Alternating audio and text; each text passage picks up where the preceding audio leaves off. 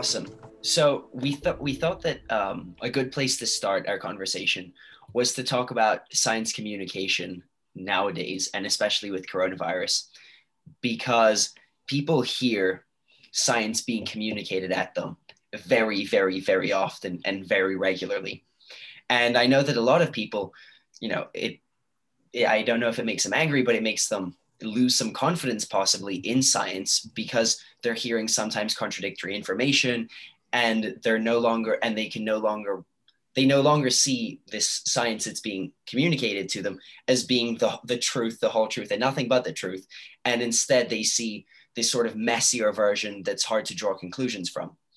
And obviously proponents of science will say that that's actually a normal and a healthy thing, because it means that, we're not just accepting science verbatim, and we're debating it, and that's a normal part of the scientific process.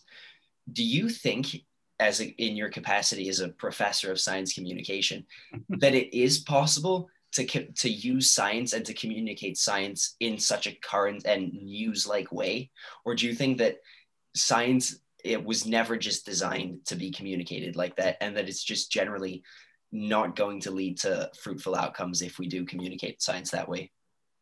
Well, as a professor of science, right, I suppose it's, it would make my job seem ludicrous if I were to say you can't, right? Right. So, I mean, I guess, structural bias towards saying, well, of course you can communicate science in a news-like fashion. I think you can. I mean, I actually, I think the distrust of science that's genuinely out there. I mean, like, there's all kinds of studies and we just anecdotal information by the day that suggests that there's a significant problem in sort of the level of trust in scientists, and to some extent in some idea of science itself.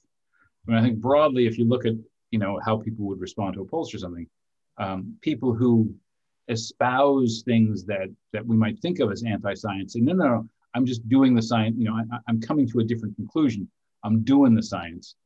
There are very few people who will, there are some, but there are, relatively speaking, few people who will actually say, no, science is wrong. Science says X, too bad. Says, no, follow the science, sheeple, is a much more likely response. I mean, there's a bunch of stuff out there you can find on the web in seconds, claims that masking is bad for you, or masking doesn't inhibit the spread of coronavirus. And you say this is the science shows this. And in my Twitter pursuits, I mean, I see people who have significant technical background saying that. So it's not so much that there's a distrust of science, it's that there is a manipulation of the rhetoric of science to achieve other ends. Is it possible to communicate science responsibly in a breaking news environment? I mean, something like, and the answer is yes.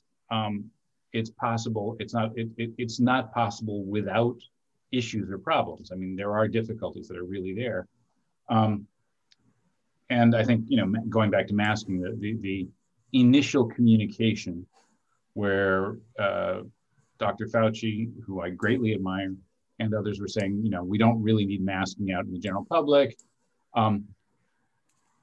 There's some, I think, confusion, perhaps. I'm not sure quite what the right word is, as to whether people said that knowing it wasn't true, but under conditions of shortage, trying to sort of like manipulate public action to preserve masks for the people who absolutely did need it the most, medical people, first responders, that kind of thing.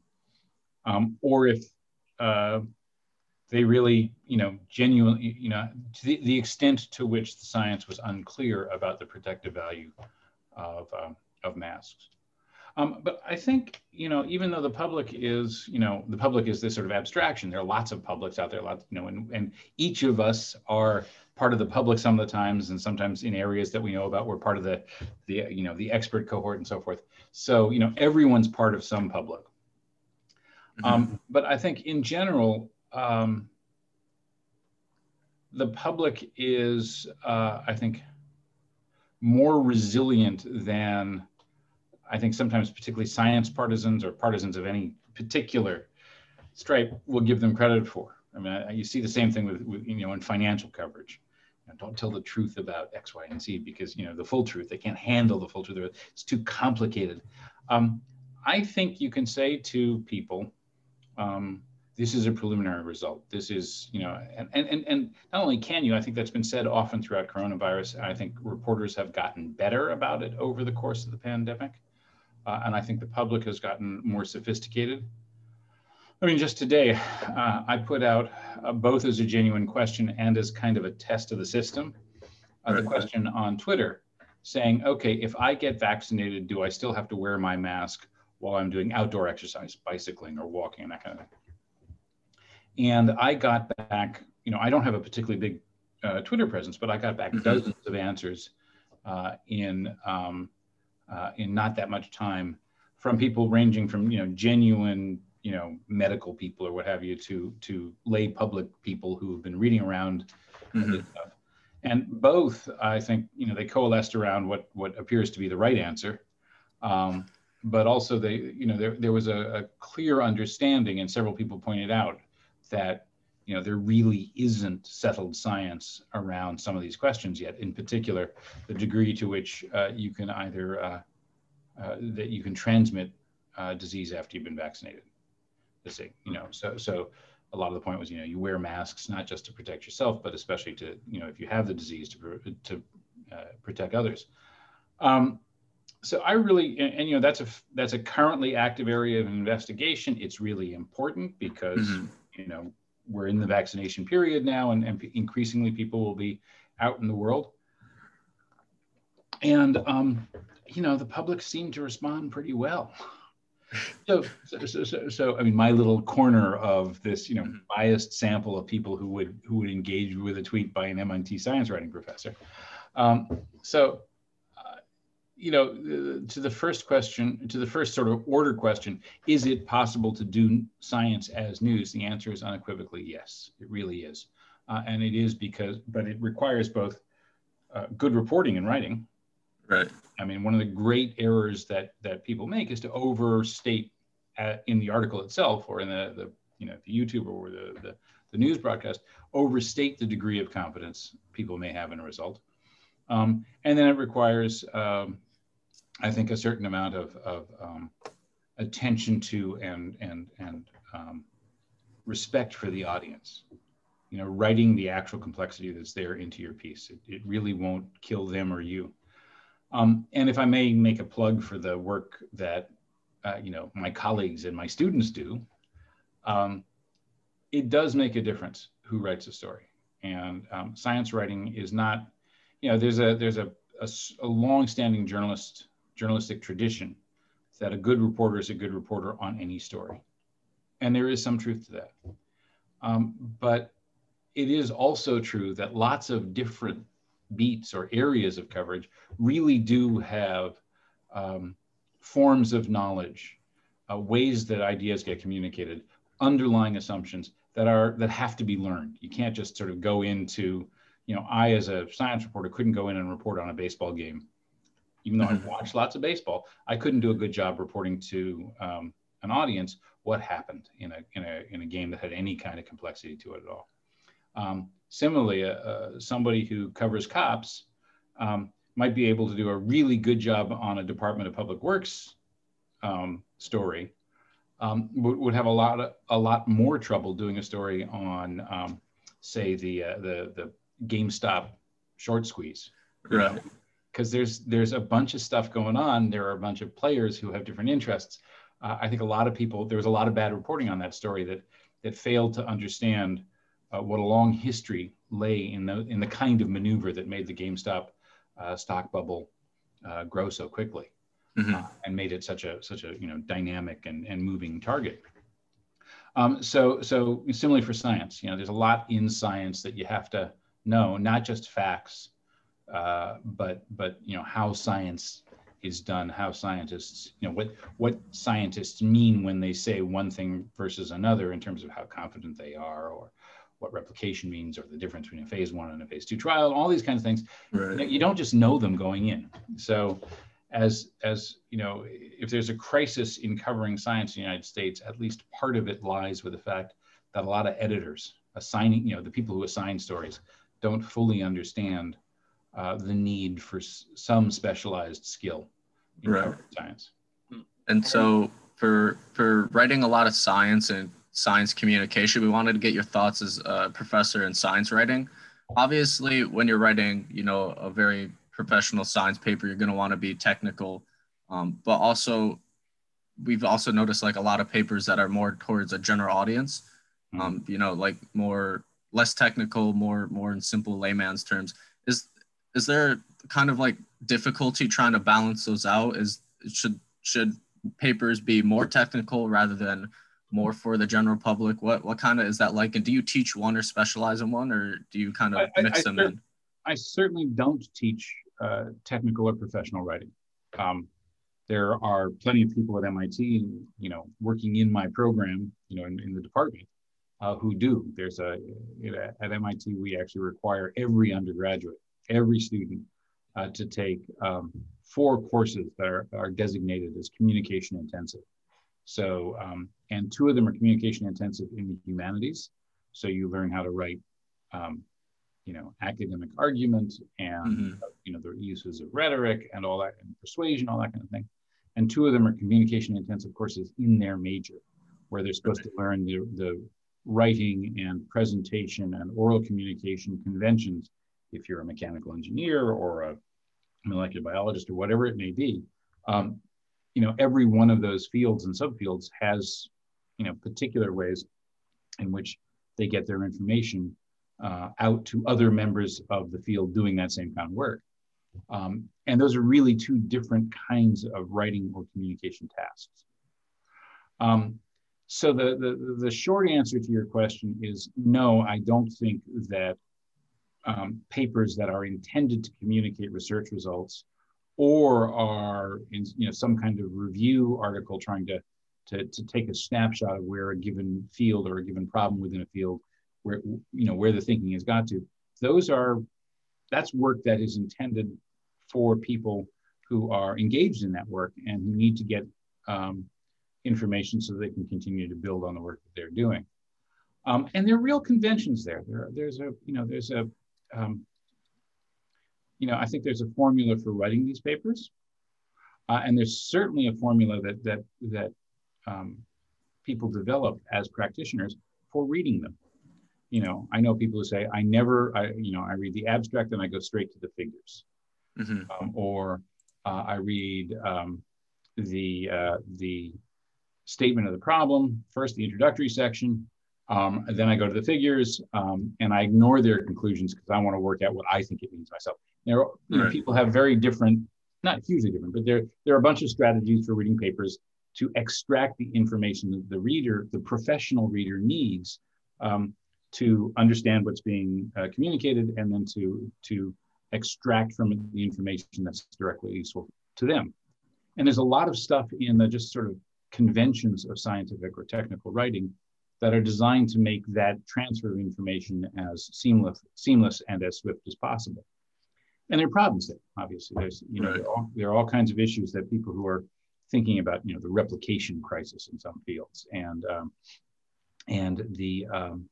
the way this, the formula for scientific papers can in fact obscure issues that may be relevant to understanding either how an experiment worked or how to interpret the result or what have you.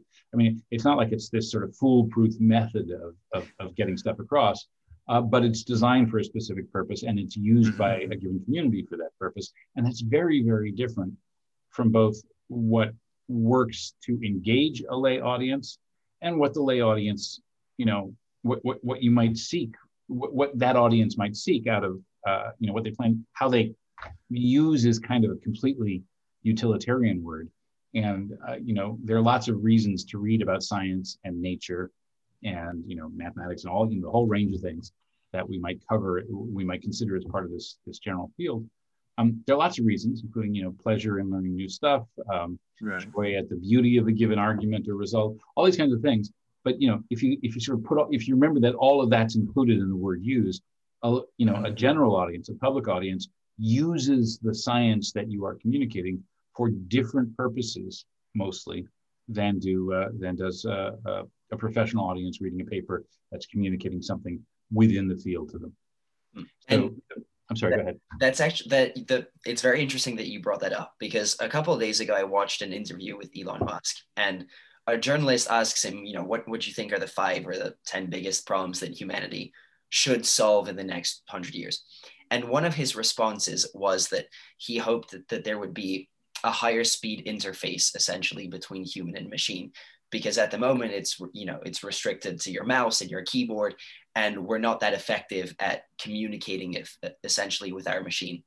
And that got me thinking about the process that different scientists and science communicators use to communicate science with each other.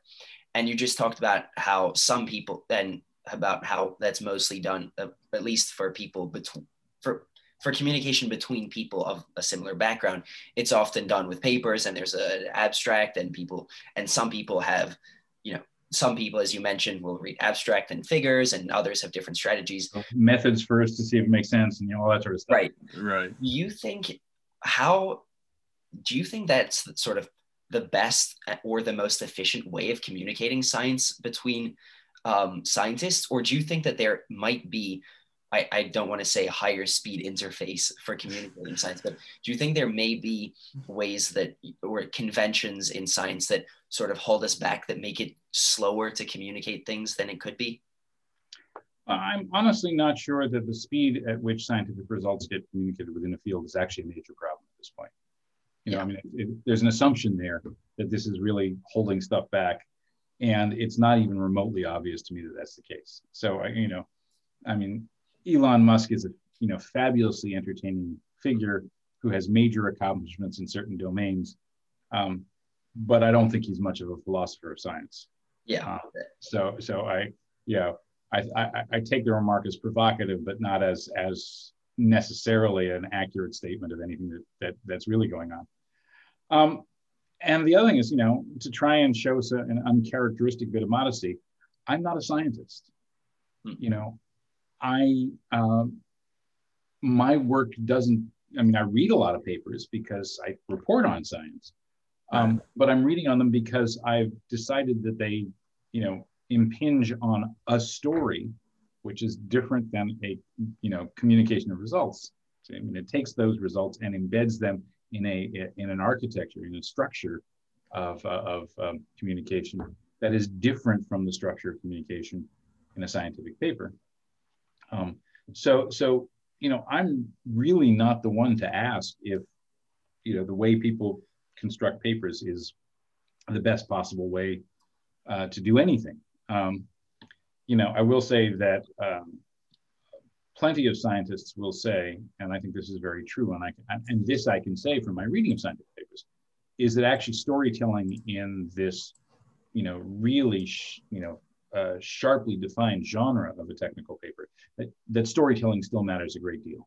Mm-hmm. That to make an effective paper that, doesn't just sort of contain the information, but presents it in a way that readers will understand why this is significant. We'll maybe get some emotional pleasure at the steps towards a conclusion. All these kinds of things. If you think of rhetoric, one of the simplest ways to define rhetoric, it's the study of communication for persuasion, study of how different approaches to taking an idea out of one person's head and putting it in another's can make that idea persuasive or not. And there is absolutely a rhetoric of scientific communication. It's not something I'm expert on, but it's something I'm very much aware of and pay attention to it when I feel like I encounter it. If you just think, one of the classic examples of this, one of the sort of really great moments in technical storytelling is the introduction, the first few paragraphs, and this is it's slightly a cheat, but the first incident in Einstein's special relativity paper from 1905. And basically he says, isn't it weird? This is a drastic paraphrase, but isn't it weird that when we analyze the motion of a magnet through a coil, from the point of view of the magnet and the point of view of the coil, we use different apparatus to do so, but they're actually the same thing. Why does this happen? You know, how do we understand this? Isn't this just curious? Let's think about that for a while. And, you know, when you say it like that, yeah, it is curious. That 19th century, you know, electromagnetic physics, you know, physics of electromagnetism, had this different treatment depending on which part of the system you decided was doing the moving. Right. When, you know, as Einstein would, you know, and most of Einstein's paper isn't about that. Actually, it doesn't, you know, that's not the through line of that paper. But it's a great way to grab your attention and move through it. Right. And you know, there's a the reason that's a little bit of a cheat is that the genre of scientific communication hadn't settled down into its, you know, its real form, you know, its 20th, you know, its post Second World War, you know, formalisms. So Einstein, you know, there were, you know, I think in some ways a wider variety of ways to write papers available to Einstein in 1905 than there might be to you and me now. But still, you know, it's an example of, you know, a lovely bit of storytelling to grab the reader's attention and focus it on the critical problem of relative motion. And so we've seen that you've written several books about either scientists or scientific ideas. And when you're going through the process of, you know, learning about the story for the first time, are you trying to sort of understand the mindsets and the motivations that led the various scientists to come up with their ideas? Or instead, are you trying to sort of track how that idea evolved through time and passed through from scientist to scientist? Or is it a bit of both? How would you go about recreating this scientific history? Well, that's an interesting question. And it's interesting because partly I've never posed it to myself, which means, okay, I got to think about something.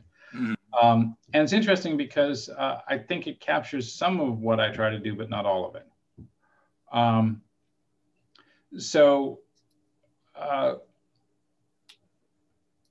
You know, and forgive a little family history here. My father was a historian. He was an intellectual historian of China. He died when I was 10, so I didn't know him as an intellectual. I didn't know him, you know, as somebody I could speak to about the questions that interest me about history and so forth and so on. And I only found that out through his books and papers, which I started to read, you know, a decade after he died, when I hit my late teens and early 20s.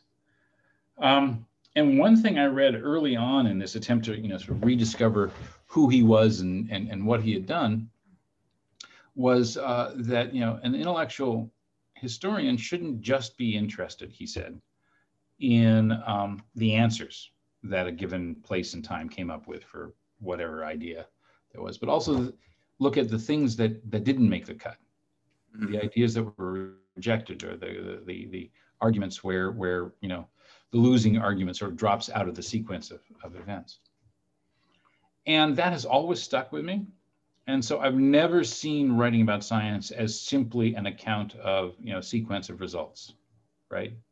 You know, first Newton did the laws of motion, and then, you know, Maxwell, you know, worked on electromagnetism. Then Einstein showed how those two were in conflict and resolved that. Yeah, right. That's true as far as it goes, but I don't think it goes very far at all.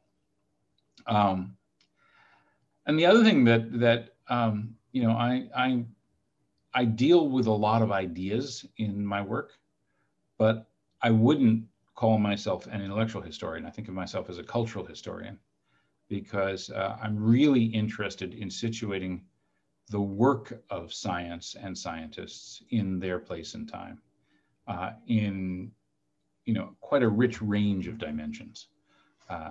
You know, how did scientists or people who are doing what we now call science, right? Because remember, science, you know, we think of Isaac Newton as a scientist, but he wouldn't have. The term didn't even exist yet in English. He called himself a natural philosopher,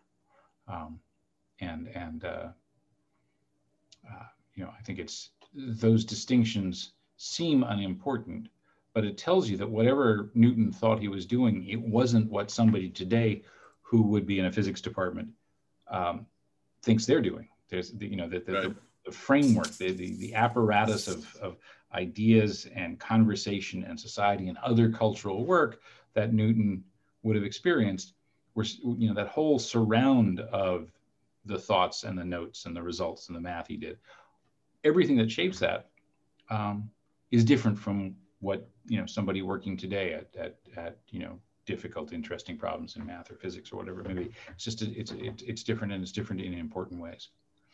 Right. And I think that's really important, and I want to understand both what people were doing then, and I want to use that understanding, sort of ask questions that are perhaps harder to get at what we think we're doing now. Mm-hmm.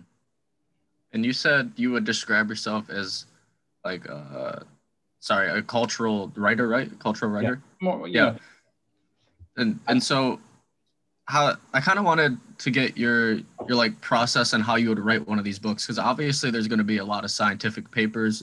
Like you mentioned, maybe Einstein's aren't necessarily as formal as they are today, but how do you get all of the background history and other interesting stories surrounding these scientific discoveries besides just reading the published papers about the discoveries themselves?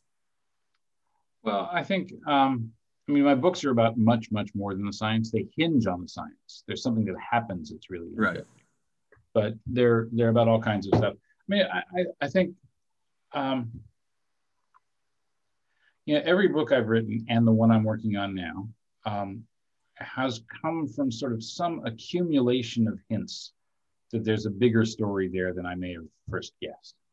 So my very first book was about climate science and climate change. And I published that,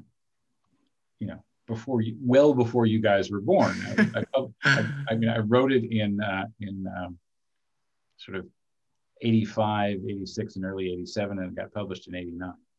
Mm-hmm. So, and the saddest thing about that book, and it's literally tragic, is that even though the understanding of the climate system has grown, richer and more detailed, and the arguments around how the climate system is changing have grown mm-hmm. more complex, and the measurements have gotten much more, just the technical capacity to make all kinds of measurements about what's happening in the climate system. All that's enormously more advanced than it was 35, almost 40 years ago.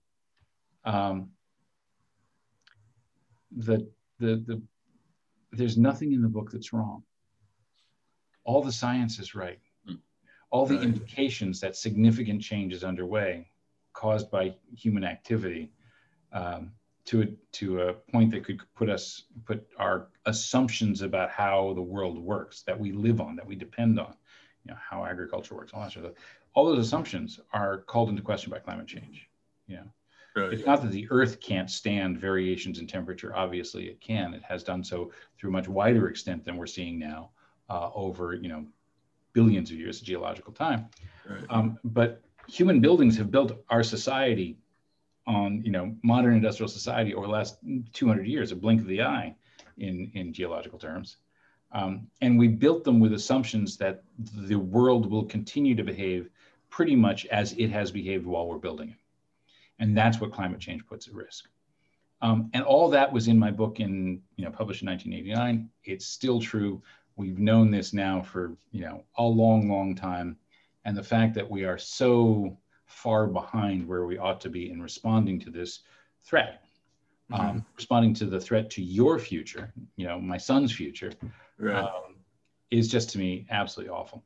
So where did that book come from? How did I find that out? Well, before I wrote that book, I was a cub reporter for a magazine called Discover, which was then, it still exists after its 5 or 6 changes of ownership, but it was then owned by Time Incorporated, which is important because Time magazine, Time Life Incorporated, at that point had this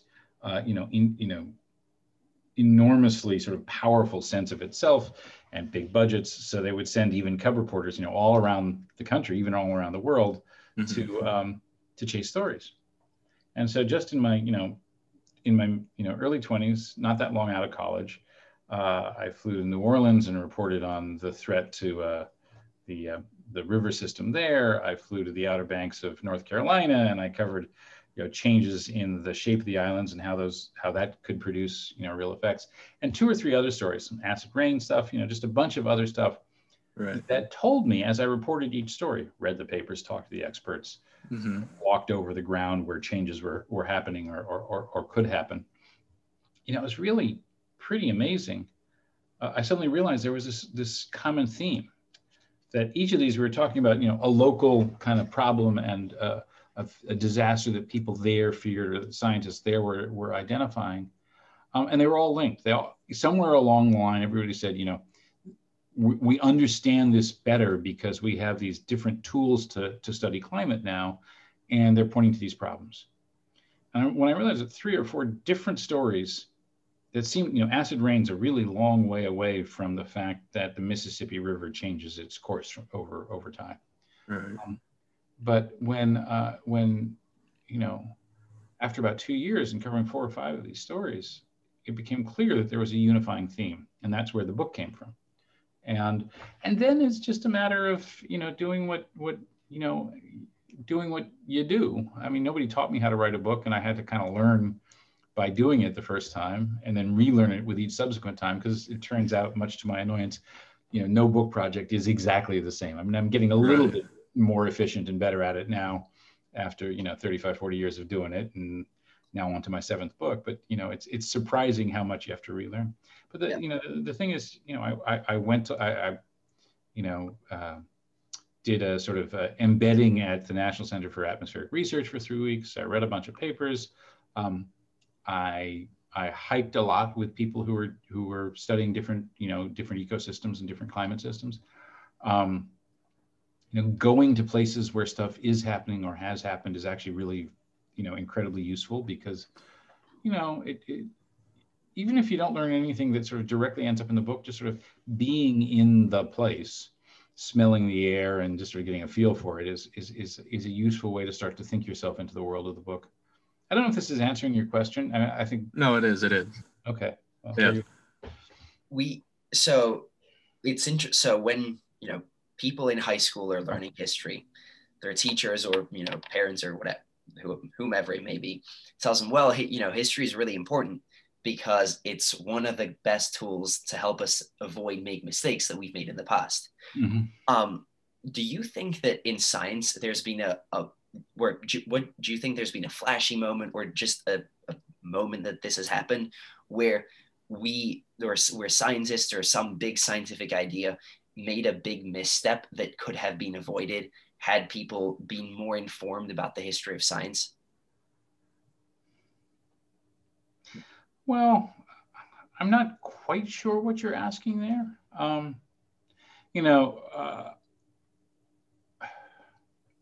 So I'm thinking that, for example, we scientists nowadays are inheriting, if you will, the legacy of hundreds of years of other people thinking before, and of people setting up all of these frameworks and thinking of all of those ideas. Do you think that there are potential problems that you see arise now or before with scientists either forgetting or not knowing enough about where that background comes from, and that in turn makes them make big mistakes with the research that they're doing now? I am not certain. I don't know if an ignorance of the history of their field produces sort of real errors, major errors going forward in specific research. I think it produces other problems. Many scientists, perhaps even most scientists, but certainly many scientists, tend not to think of science as a social activity, as a social function. Mm-hmm. And so they will say things like, or they'll believe and act as if it were true, that science is wholly meritocratic, that women and people of color, other minorities, have the same full access to the pursuit of science and scientific work, that the white men who have dominated, certainly the lists of Nobel laureates, the famous people Right. in science are not entirely, but mostly, certainly in the West, white guys. And we really know that, just as one problem, that there are huge problems in science right now that result from a failure to acknowledge the reality of that, centuries long restriction of access to the pursuit of science. I think scientists in general often feel that science itself imposes an ethic on scientific practitioners. You don't commit scientific fraud because you'll be found out. All that sort of stuff.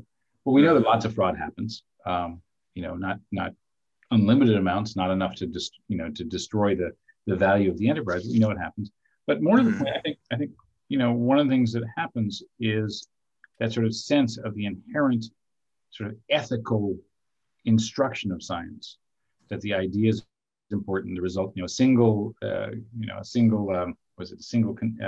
brute fact can overturn the most beautiful theory. These notions, almost aesthetic notions of a sort of inherent moral code in science, that just the very practice, even if you aren't yourself a thinker about moral things, the practice of science imposes this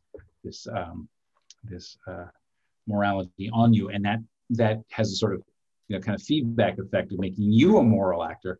Well, we know that I think actually fraud is not a huge problem in science. I think there is some because there's a lot of money, grant money. There are a lot of institutional and resource reasons why somebody might desperately seek to get the next grant, all that sort of stuff. But I don't think there's a great deal of that. I think there's some, but not a lot.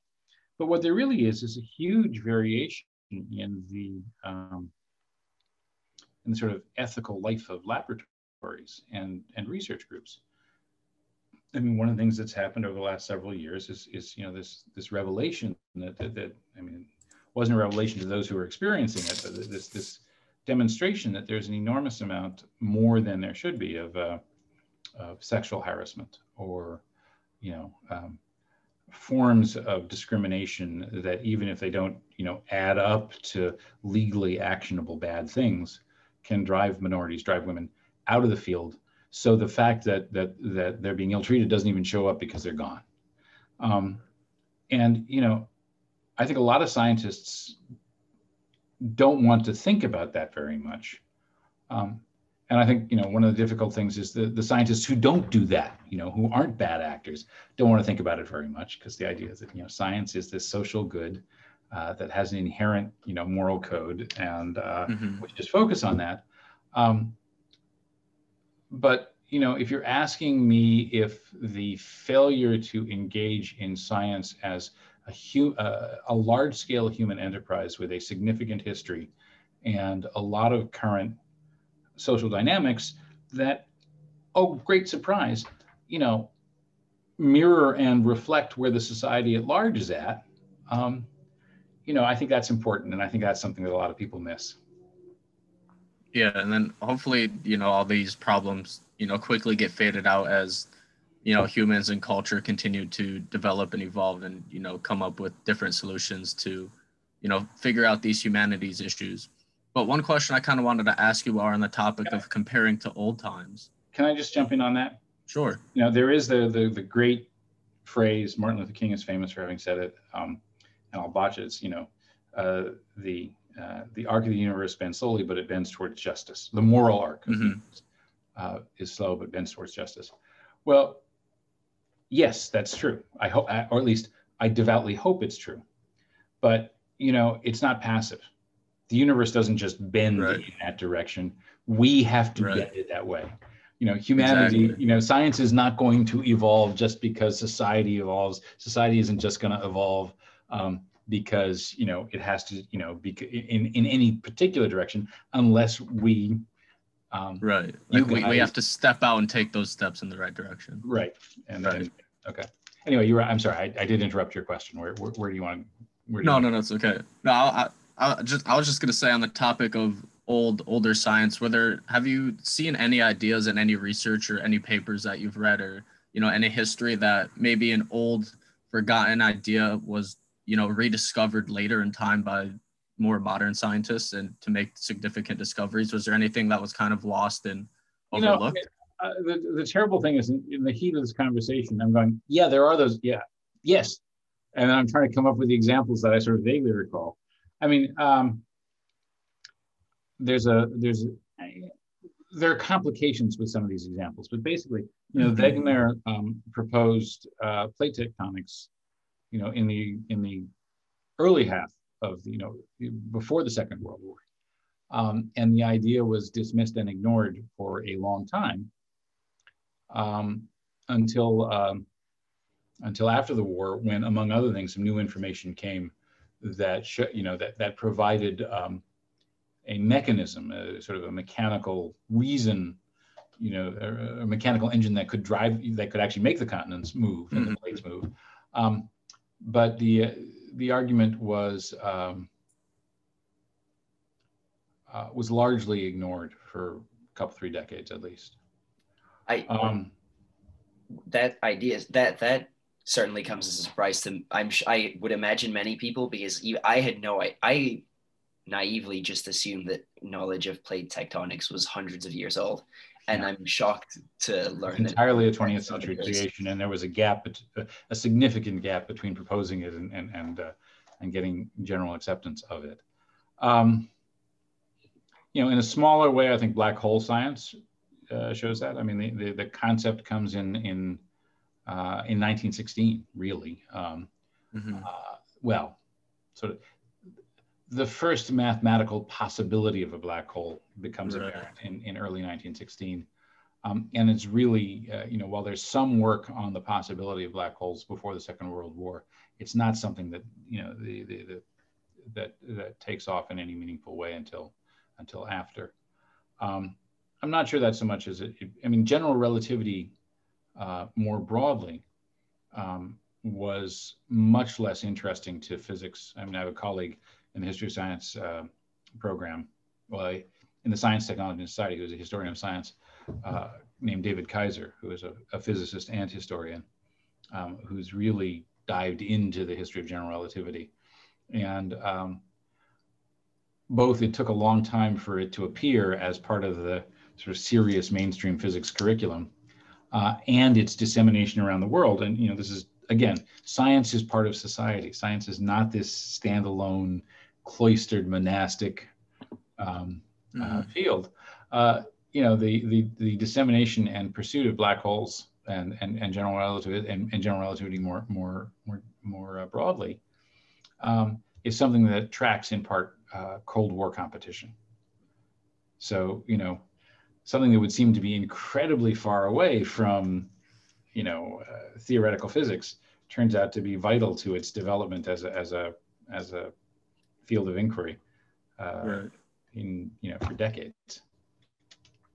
And so when you're writing your books and when you're thinking about, well, I suppose that this is just this particular subset of science communication in general, but when you've been writing your books, for example, we know that you wrote one about the ultimately fruitless hunt for planet Vulcan, and Einstein, and all sorts of different topics.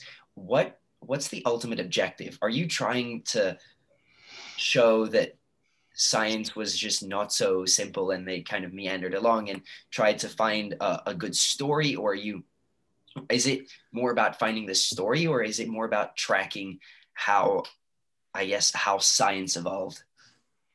I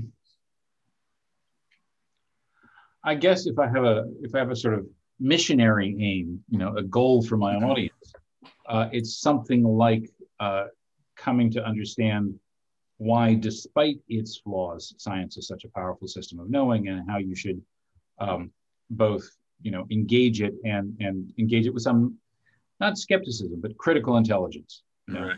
Just because a scientist says something, that doesn't mean it's true. But here is how scientists, even flawed scientists, making in some cases, really incredibly human, sort of surprisingly silly seeming errors are still, it's still as an enterprise over time is the way we figure out our surroundings in critical ways. That said, and sometimes, I mean, my climate science book was really an attempt to persuade people that we both knew how to make sense of a very complicated, previously intractable system, and that what we were finding out should motivate us to act. And I was trying to persuade people not to do anything specific, but be prepared for that necessity. In my second book, which is a very ambitious book that only, I think, partly achieved its ambition, it was a history of science told through musical and scientific instruments. Mm.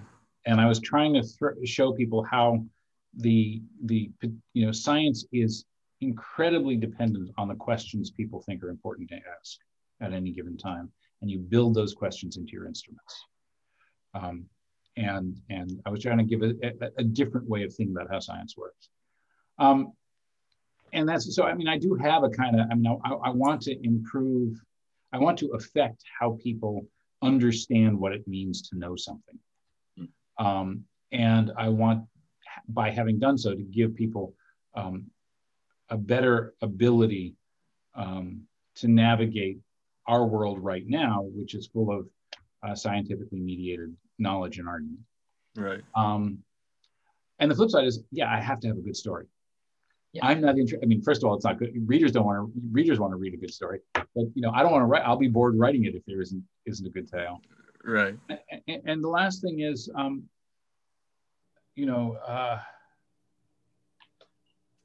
we live with the past in all kinds of ways, and we experience history as, in some ways, a way to ask questions about our present time that we can answer sort of safely. What does it take to actually know something in science? Well, you can ask that of the planet Vulcan, and it doesn't indict us now, right?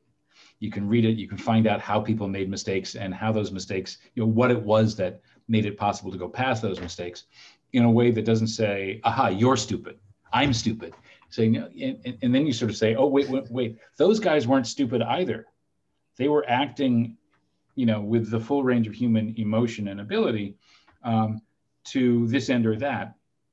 Maybe we should, learn some caution about our own confidence, because, we aren't actually smarter than our predecessors. We know more. We have more facts at our disposal. We have more techniques and tools at our disposal, but we're not actually smarter. And we have a similar emotional makeup. If our hearts get in the way of something, if their hearts got in the way of something, then there's a reasonably good chance that our hearts could also trip us up. Earlier on, you talked about how most people now only remember sort of the correct answer to problems that people had in the past, and they often we neglect or forget, or whatever we do, to theories that were proposed but ultimately never really adopted. Through your different books, what has there been a moment that's particularly stood out, or in your teachings, has there been a moment that stood out to you of a theory that was of a really cool theory that just ultimately ended up going nowhere?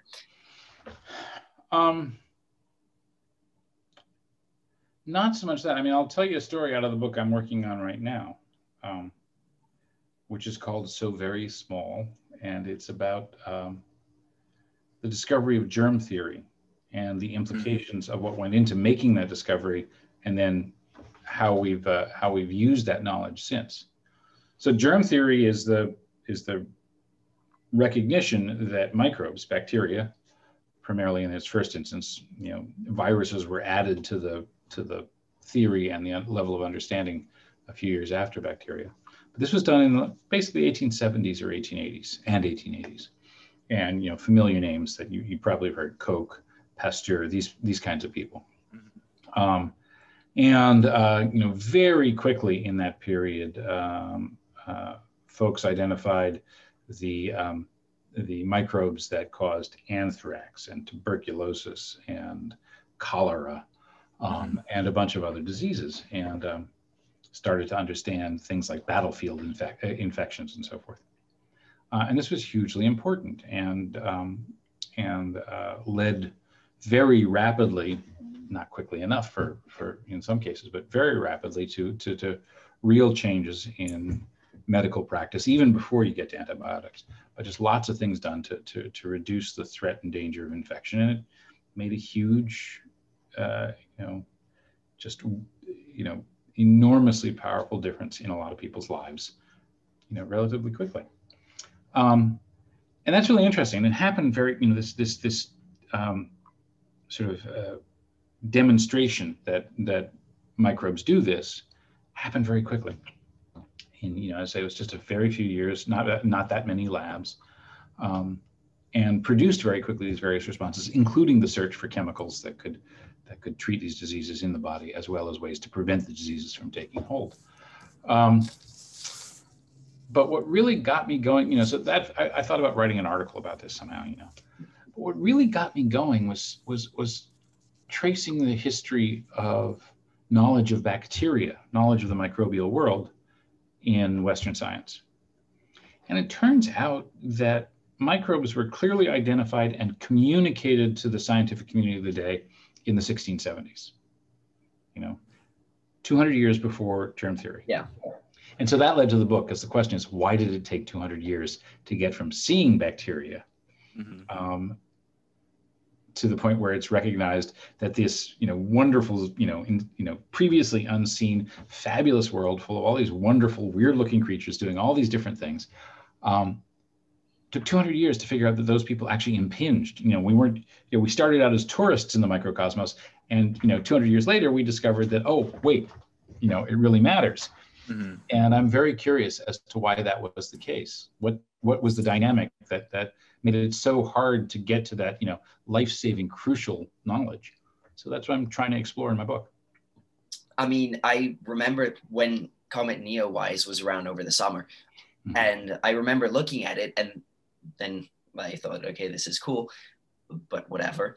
And then I looked it up, and I saw that I think the comet comes around every couple of thousands of years, mm-hmm. which means that at some point there was probably some person in Egypt or in the US or in Europe or in Asia who was looking up at the sky and saw it, and probably thought some things about it, talked about it, and then everyone just forgot about Comet Neowise until it was rediscovered literally last year. And I always thought that it's kind of shocking, if you will. It might not be shock, but it's surprising that something sort of entered human knowledge and then it just wasn't anymore, that somehow it got lost. And it's surprising. Do you think that with the fact that we saw viruses in the 1670s, but it took another 200 years to understand them, was that a case of people forgetting that sighting was made and then someone came up with it independently? Or did we just lack the tools to understand what it was, and it really took 200 years of people thinking about that to ultimately come up with an answer? And even another example with Damascus steel, how it used to be one of the hardest steels, and now we can't replicate any of the old productions. It's kind of along the same kind of line.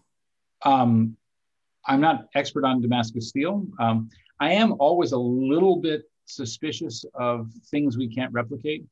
I mean, for example, I actually got this wrong in one of my books. You can't replicate the Stradivarius violin. It's the wood, it's the age, it's the varnish, it's the magic formula in constructing it. And we can't make a better violin. Well, it turns out that that's a very subjective thing. Some parts of that are subjective, not all of it. And people, so Damascus steel, I seem to, I've seen, some YouTube documentaries where people are talking. So I don't know what the state of knowledge is about the construction of that particular steel. Certainly people know how to make the really beautiful and very strong Japanese steel, many, many folds. So the degree to which, some knowledge certainly is lost. But going to the question of microbes, and these were bacteria in the 1670s, it was bacteria, not viruses. Right. Viruses were not clearly identified as a separate category until I believe right around the turn of the 20th century. Though don't quote me on that. I'm not sure of my exact date on that one. But yes, it's not that the knowledge was forgotten. I mean, people were observing, microscopes became a thing that were sort of both used in an increasing range of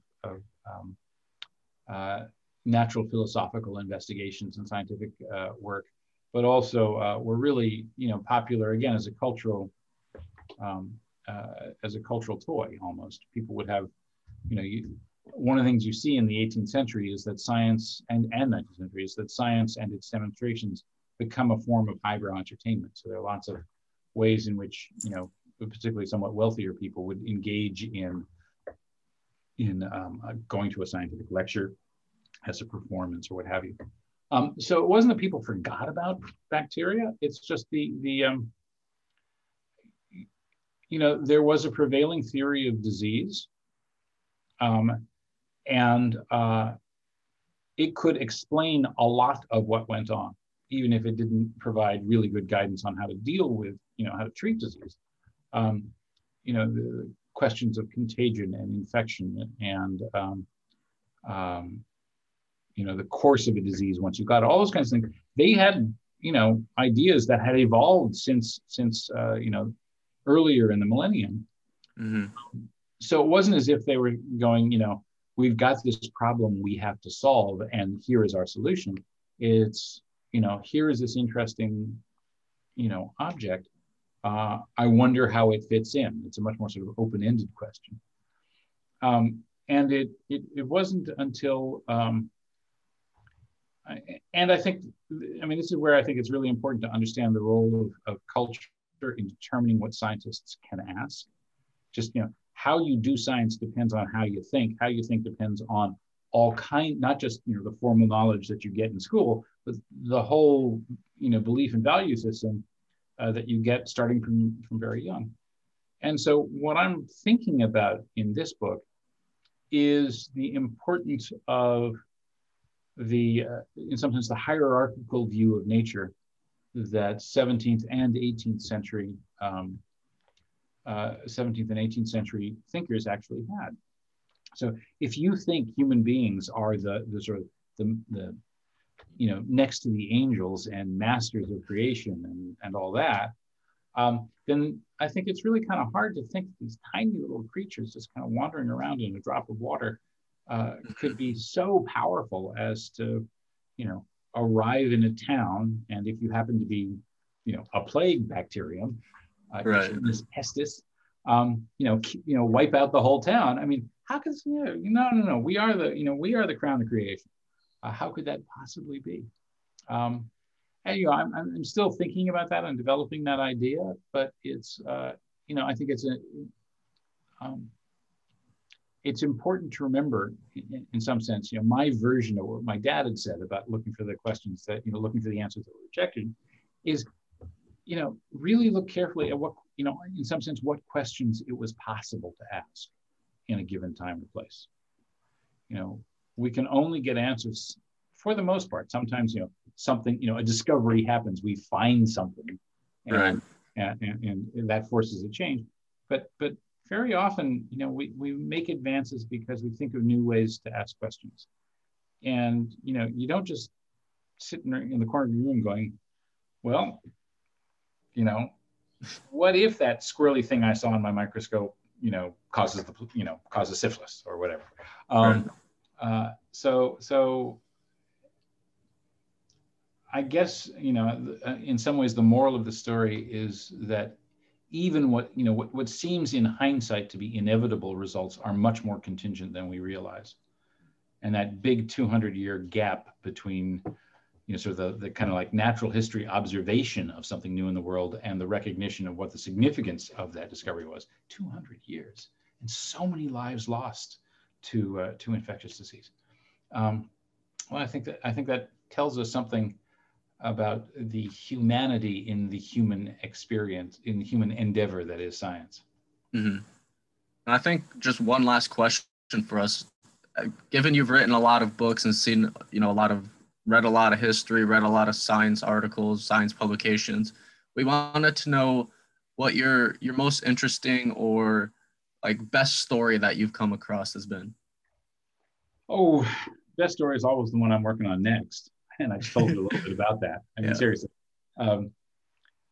There's certainly some fun things. I mean, I love the story, and a lot of people, this is kind of a cliche, but the idea that Alfred Russel Wallace and Charles Darwin show up with the theory of evolution by natural selection at the same moment. And in fact, Darwin's, kicked in the pants to publish because Wallace is about to scoop him. That's an amazing story. And it's amazing in part because, it seems like such a shock. How could that possibly be? And then you realize, well, no, actually that happens all the time. Right. If there's a really important question out there, more than one person is likely to be thinking about it, right? That's clearly the case for a lot of science, that it's come up independently in so many places.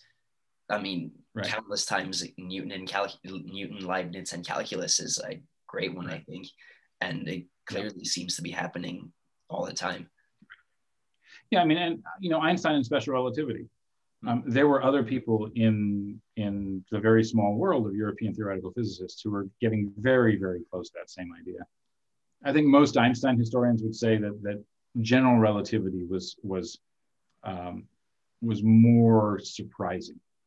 There were people thinking in that area at that time, and in fact, Hilbert and his students came very, very close to it. But the Hilbert group at Göttingen was thinking about it, but Einstein really was the only person working on general relativity for the first several years, which is one of the reasons we think of Einstein as such a dramatically distinctive figure. Is that right? To some extent, he sort of went. He was a partial exception to the rule that great ideas, great discoveries have a moment, and more than the person we sometimes hang the Nobel medal around is far from the only one who is responsible for that development. Other great stories. I don't know. It's sort of like it doesn't. I guess because I love connections between seemingly disparate events, that's the sort of thing I notice. I love the fact that Edmund Halley, the first person to work out that same problem you're talking about, the return of the periodic comet, also did just a one-off paper that is really the first clear foundational paper in the mathematics of life insurance. Huh. Ain't that funky? I don't know how hugely significant that is, though it does actually tell you something important about that time and place and how the scientific revolutionaries understood what they were doing. They weren't doing science. They were applying a method of thinking and working to any problem that came into view. And it could be the motion of a cannonball, or it could be how you should, what price you should put on an annuity, or, that you're going to sell to somebody who might have 20 more years to live. And it's anything went, right? So that's cool. That's why I love these connections. But mostly it's just a cool story. Papers there. It's in 1693 and in the Royal Society's proceedings. Anybody can go find it. Well, thank you very much for being on with us today. Thank you for sharing all your interesting stories and your knowledge of an aspect of science that many people are not exposed to enough, I think. My pleasure. Thank you for asking me on the show. Hey everyone, thank you for listening to this podcast episode. This is Michael.